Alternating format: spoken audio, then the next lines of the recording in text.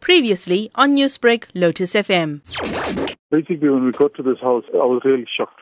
I was really shocked to see. And for these people to be 72 and 70 years old, for them to be traumatized and to go through all this, it's unbelievable. Tell me, how has the family been coping at this stage? They're struggling at the moment.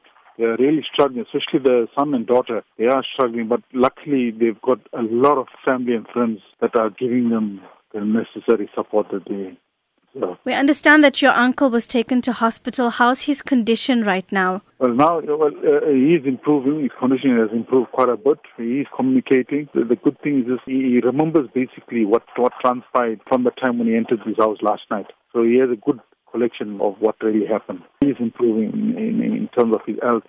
He's got some injuries, lacerations and things like that, but he's improving. Is he aware of what had happened to his wife? Yes. In fact, he is fully aware of it now because when his son went to the hospital, he basically told his son that the mother has left them and she's no more there for them. He got the message. Most probably, I think that when he was tied up, he was trying to get to her attention. He called her basically the whole night. So when she wasn't responding or there was no movement in the other room, so I think he had an idea. No, she was gone. Can you describe what your auntie and uncle were like? No, these people, they were such humble people.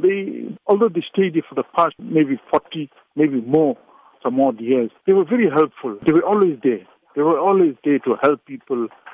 They were polite to people. They never had a problem with anyone. At the end of the day, look at it, what really had to happen to them. Has police communicated anything to you at this stage? They got some information from what we gathered that they're following up at the moment. We were just waiting for further details. They are communicating with us. They are giving us the input. They are giving us feedback as to how far they're going. Newsbreak, Lotus FM, powered by SABC News.